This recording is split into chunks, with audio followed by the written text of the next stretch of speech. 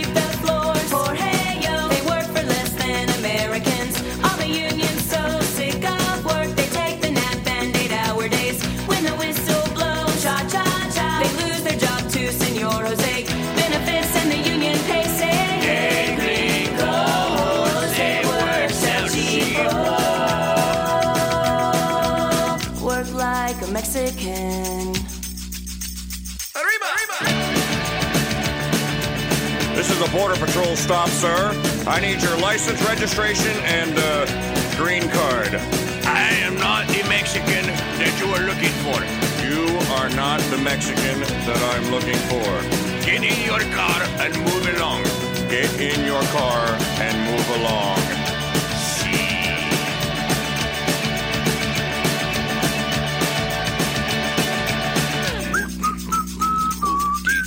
I love the Taco Bell.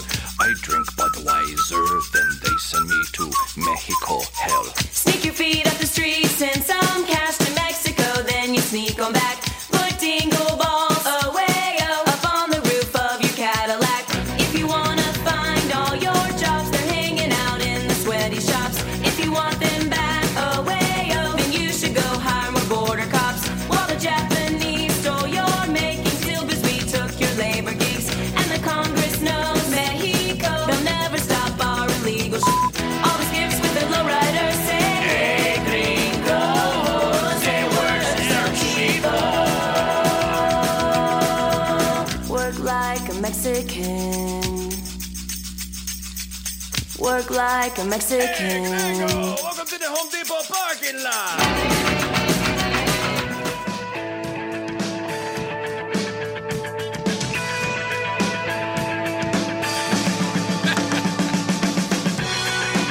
So I'm slowly reintroducing all the Mike Church Show band songs that were banned from airplay on Sirius XM by former producer Andrew Bruce. I got a whole folder of them.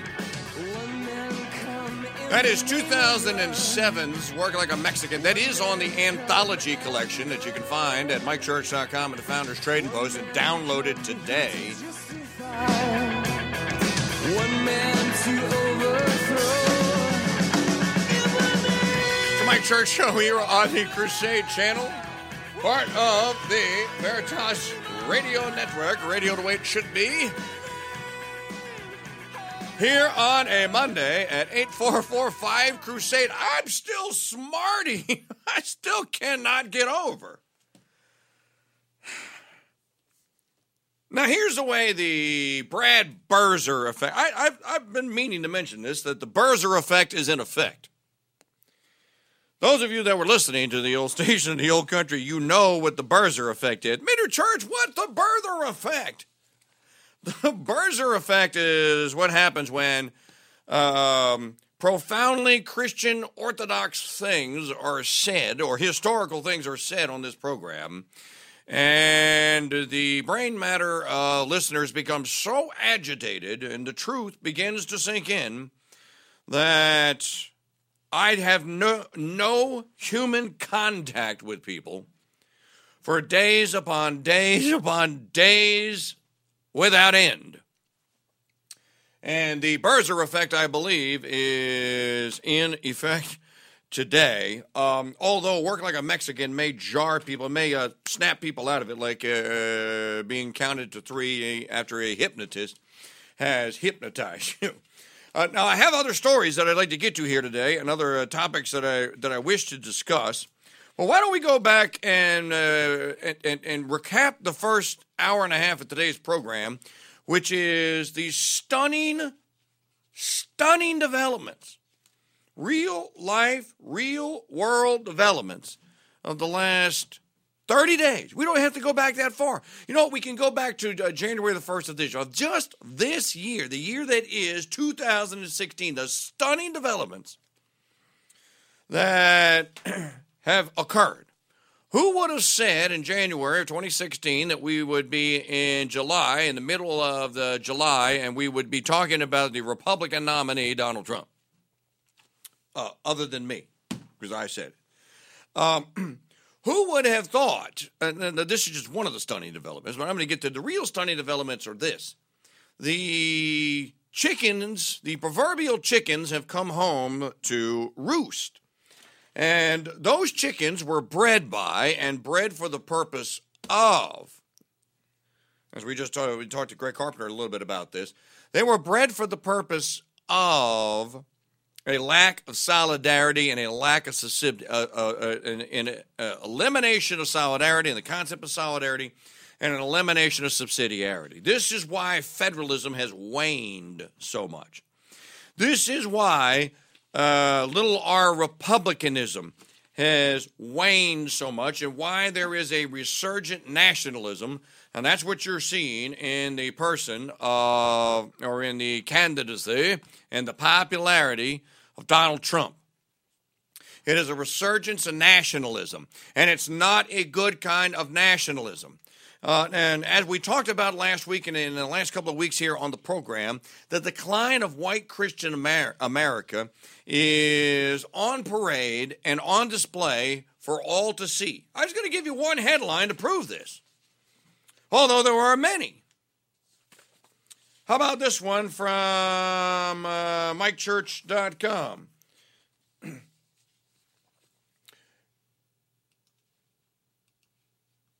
Christians, the gay lesbian bishop jokes on you. Here's what I wrote in part.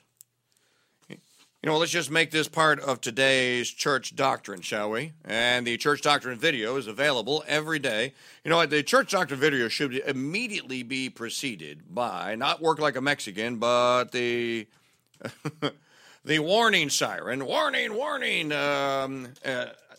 So that just in case we have those that are going to be caught unsuspecting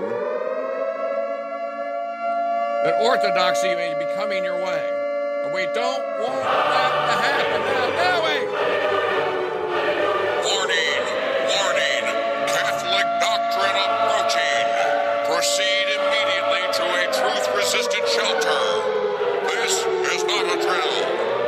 Warning, warning, Catholic doctrine approaching. Proceed immediately to a truth-resistant shelter. This is not a drill. It's not a drill. Here's what I wrote in part. And I'll get to the headline in a second. At the dawn of the Protestant Reformation in England, St. Thomas More said of Henry VIII, quote, if my head should win him a castle in France, he told his son-in-law Roper, it should not fail to go, close quote.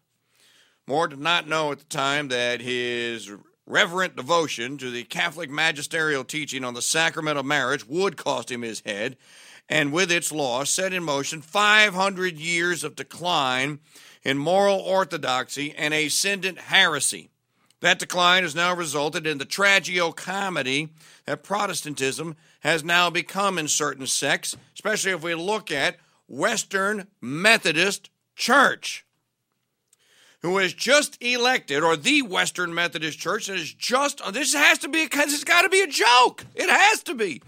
has just elected its first openly lesbian female bishop, the Reverend Karen Oliveto. But wait, it just gets worse from here, folks. And by the way, this is all at mikechurch.com in written form if you'd like to check it out. From the pulpit, Oliveto told her congregation, I'm going to quote here, quote, I think at this moment I have a glimpse of the realm of God. Again, this is either a joke and a really bad one, or one of the most public and one of the most diabolical and public cases of apostasy or heresy ever recorded. As a matter of fact, I might even go out on a limb and say the people that want to have the satanic mass in Arizona may actually be more reverent than the Reverend Oliveto. I think at this moment I have a glimpse of the realm of God. I want to thank the candidates who I have journeyed with these past few days for the grace with which we walked with each other. And no, I stand before you because of the work and prayers of so many, especially those saints who yearn to live for this day, who blazed a trail where there was none, who are no longer with us, and yet whose shoulders I stand on. Close quote. I'll put the challenge out that I put to Reverend Oliveto. Name one. Name one canonized saint whose shoulders you, madam, apostate, public, lesbian, heretic, stand upon. Name one. Just one. I don't need a whole litany of just one. One. You're not going to find it. Now, as if the story isn't shocking enough that the Methodists and now the Western Anglican Canadian Church are now ordaining women as priests, are now condoning and performing same-sex marriage ceremonies, as if that's not bad enough. We also have the specter now of being lectured by these bishops or these prelates on what orthodoxy is. She claims that she's seen the realm of God. Where? Only maybe in natural creation and the fact that there is the hope that you will convert to the one true faith, come home, and stop your public apostasy. Souls are at stake here, folks. This stuff matters. Now, I wanted to put a point on this. So I always try and go to get first-degree sources to comment on these things. Now, how are we supposed to treat somebody? You're being mighty hard on the reverend there. And I'm that I shouldn't be saying publicly apostate, heretic, etc., etc., etc. I think when it's self-apparent, when it's self-evident, if you know, what do you take to be heresy? Well, someone knows what the doctrine is, what the moral doctrine is, and then publicly denies it. And then especially when you live it out. I'd say that's a pretty open and shut case of heresy. But I want to get to the other part against this, or that we need to talk about here. What the Reverend is really doing here is what is called a sin against charity. And the sin against charity that she is perpetrating here, this is a grave one. You are instructing people that it is okay to live and act in a manner that is mortally sinful if they choose to do so. If they use their free will and they act upon it and they actually do so, you're placing there. So what if they're one of those police officers that we're talking about? What if one of those people that's killed in one of those nightclubs? In a nightclub like the ones in Orlando. If any of those followed any of this and made it actionable, that is a remote occasion. That is a contribution. It's a sin against charity. You're contributing to their licentiousness. Folks, there's nothing funny about this, and there's certainly nothing sacred about it. So I won't bore you with what the teaching on homosexuality is, but I will bore you with the writings of Pope Paul VI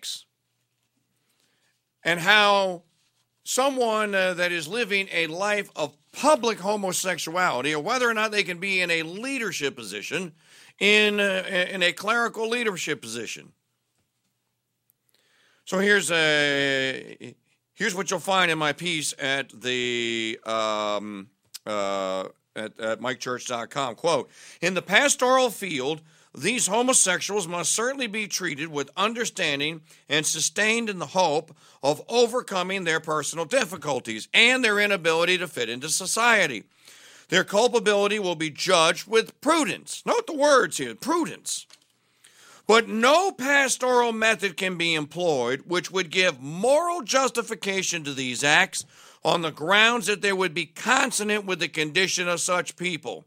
For according to the objective moral order, homosexual relations are acts which lack an essential and indispensable finality.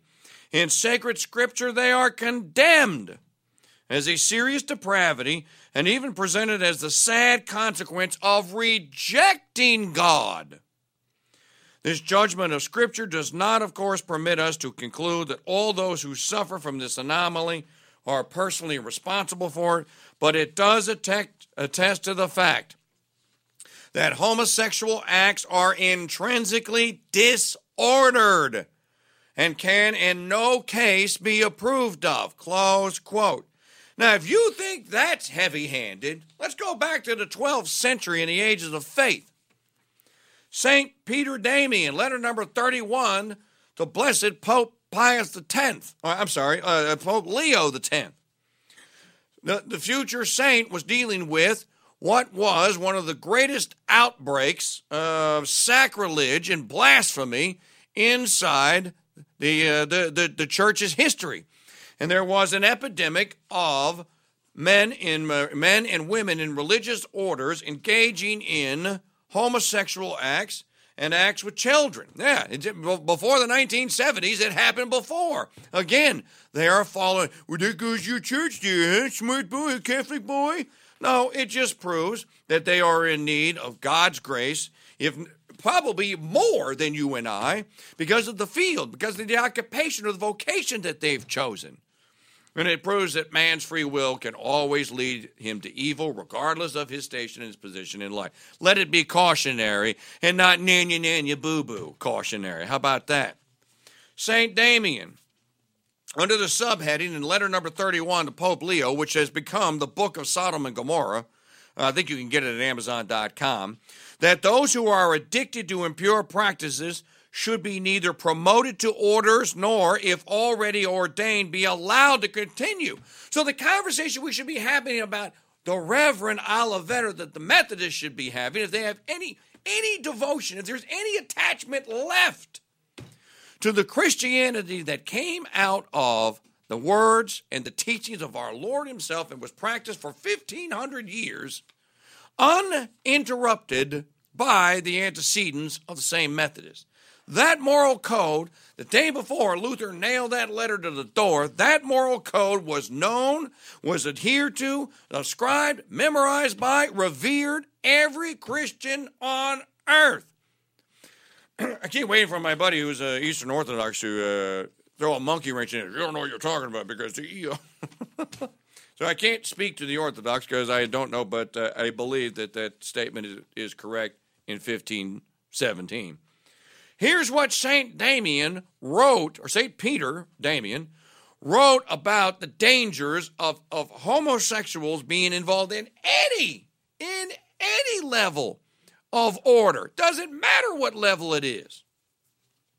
Quote, on the other hand, it seems to me to be utterly preposterous for those who are habituated to the filth of this festering disease to dare present themselves for orders or to remain in them if already ordained. In other words, Christian conscience, if you're in this state of sin, you should recuse yourself. You should drop out. You can't remain in. It is clearly contrary to reason and opposed to the canonical decrees of the fathers. I state this not to render a definitive opinion in your august presence. He's writing this Pope Leo X. But only to make my own position clear. It is not without cause that this shameful deed is considered to be the worst of crimes, seeing that Almighty God is already read to have detested it. Even when he had not yet curbed other vices, he already kept condemning this one with the precepts under the law, under the pain of the strictest penalty, passing over the fact that with sulfurous fire from heaven, he destroyed the two eminent cities of Sodom and Gomorrah and all the surrounding countryside. Now, I link to the entire letter 31 if you want to read it, but I think we can conclude this by saying that the ordination of a lesbian, a openly uncloseted homosexual to the Western Methodist Church as a bishop, this is a position that's not fitting for a lay person. This is a statement that she is making publicly that's not even fitting for the laity. And isn't that the root and the heart of the problem? We have a moral code. We have a moral teaching and tradition. We know what it is. It's written. You can find it. It's not hiding. It's easy to understand. And it produces good fruit. And yet, in the face of what I just instructed you about the Bishop Oliveto, where is the rebuke? Where is the outrage? Where is the fraternal correction? Heaven forfend that it's not occurring. That prelates of all orders must be sending the Reverend or Bishop Oliveto's way. If you want to know why Muricah has the problems that we have today, why 53% of all live births are children that are now born to unwed mothers, if you want to know why almost 1 million abortions, and that's just the ones that we know of that are officially counted, are performed in this country, not a third world backwater hamlet, this country every year, look no further to the public acts of shame that are being perpetrated and are being executed by and are being celebrated by those who call themselves Christians. They brought it on themselves. Folks, the time has come. Some of these people, God forgive them, have mercy on them. But some of these just cannot be called Christians any longer. And to do so is to place their souls into grave jeopardy. That's not an act of charity. That's a sin against charity. Let that stand for the record of today's church doctrine. Here on the Crusade Channel at 844-527-8723. This story is just, I read this story and I'm going like, I don't believe I'm reading this. I don't believe I'm reading this. I can't be the only person, and part of the rest of the disease, and we know that we're disease-addled, is that people aren't shocked by this. If anything, they expect it. They're going like, oh, Midder Church, please. Nobody cares about any of this anymore. We got cops and Trump needs to be elected, and you need to bash Hillary. Yes, exactly and precisely what I thought you might say to the story of the Bishop Oliveto. Website at mikechurch.com, our website at veritasradionetwork.com. If you like what you just heard, if you like what you've been hearing all day here on the Crusade Channel, we had a great weekend of new members signing up. I'm going to tell you the names of some brand new members that we can refer to today and thank them for their memberships. But if you like what you've heard here today, it is easy to become a Founders Pass member for as little as 23 cents per day. You can join by the month or by the year to the Founders Pass and gain download, instant streaming and download access to this show and all the other shows on the Crusade Channel, including, as we talked about earlier today, the latest episode of Reverse Deception with Greg Carpenter, which will debut at noon Central right here on the Crusade Channel. To sign up today and get a free copy of my book, or the book that I edited Father Gaetano Maria de Bergamo's Humility of Heart, the best book ever written on the subject of humility and how to acquire it and how to practice it and how to keep it. Get a copy of Humility of Heart for free. Don't cost nothing. Simply by becoming a Founders Pass yearly member today. I'll even sign it and date it for you. Don't cost nothing. Go to VeritasRadioNetwork.com. That's VeritasRadioNetwork.com/join and sign up today. Also, if you become a founding father or a founding crusader level member, you're going to earn a brand new, handmade in the United States, McClureBlock.com, our sponsor, McClureBlock.com, kitchen cutting board. These boards are beautiful. They're handmade by with real American hardwoods by real American labor in Michigan at McClureBlock.com and McCluretables.com. Talk about a great value, or make a $500 donation and we'll send you the cutting board for free. To sign up and become a Founders Pass member today, go to VeritasRadioNetwork.com/join or call 866-483-3833. Veritas Radio Network, radio the way it should be. And we'd like to thank new members, Marilyn Furtado, John Klenick, Levi Lentz, Keith Jenks, Todd Shadon, and Kevin Burton for becoming Founders Pass members over the weekend. Thanks, guys and gals. Appreciate you and your membership. All right.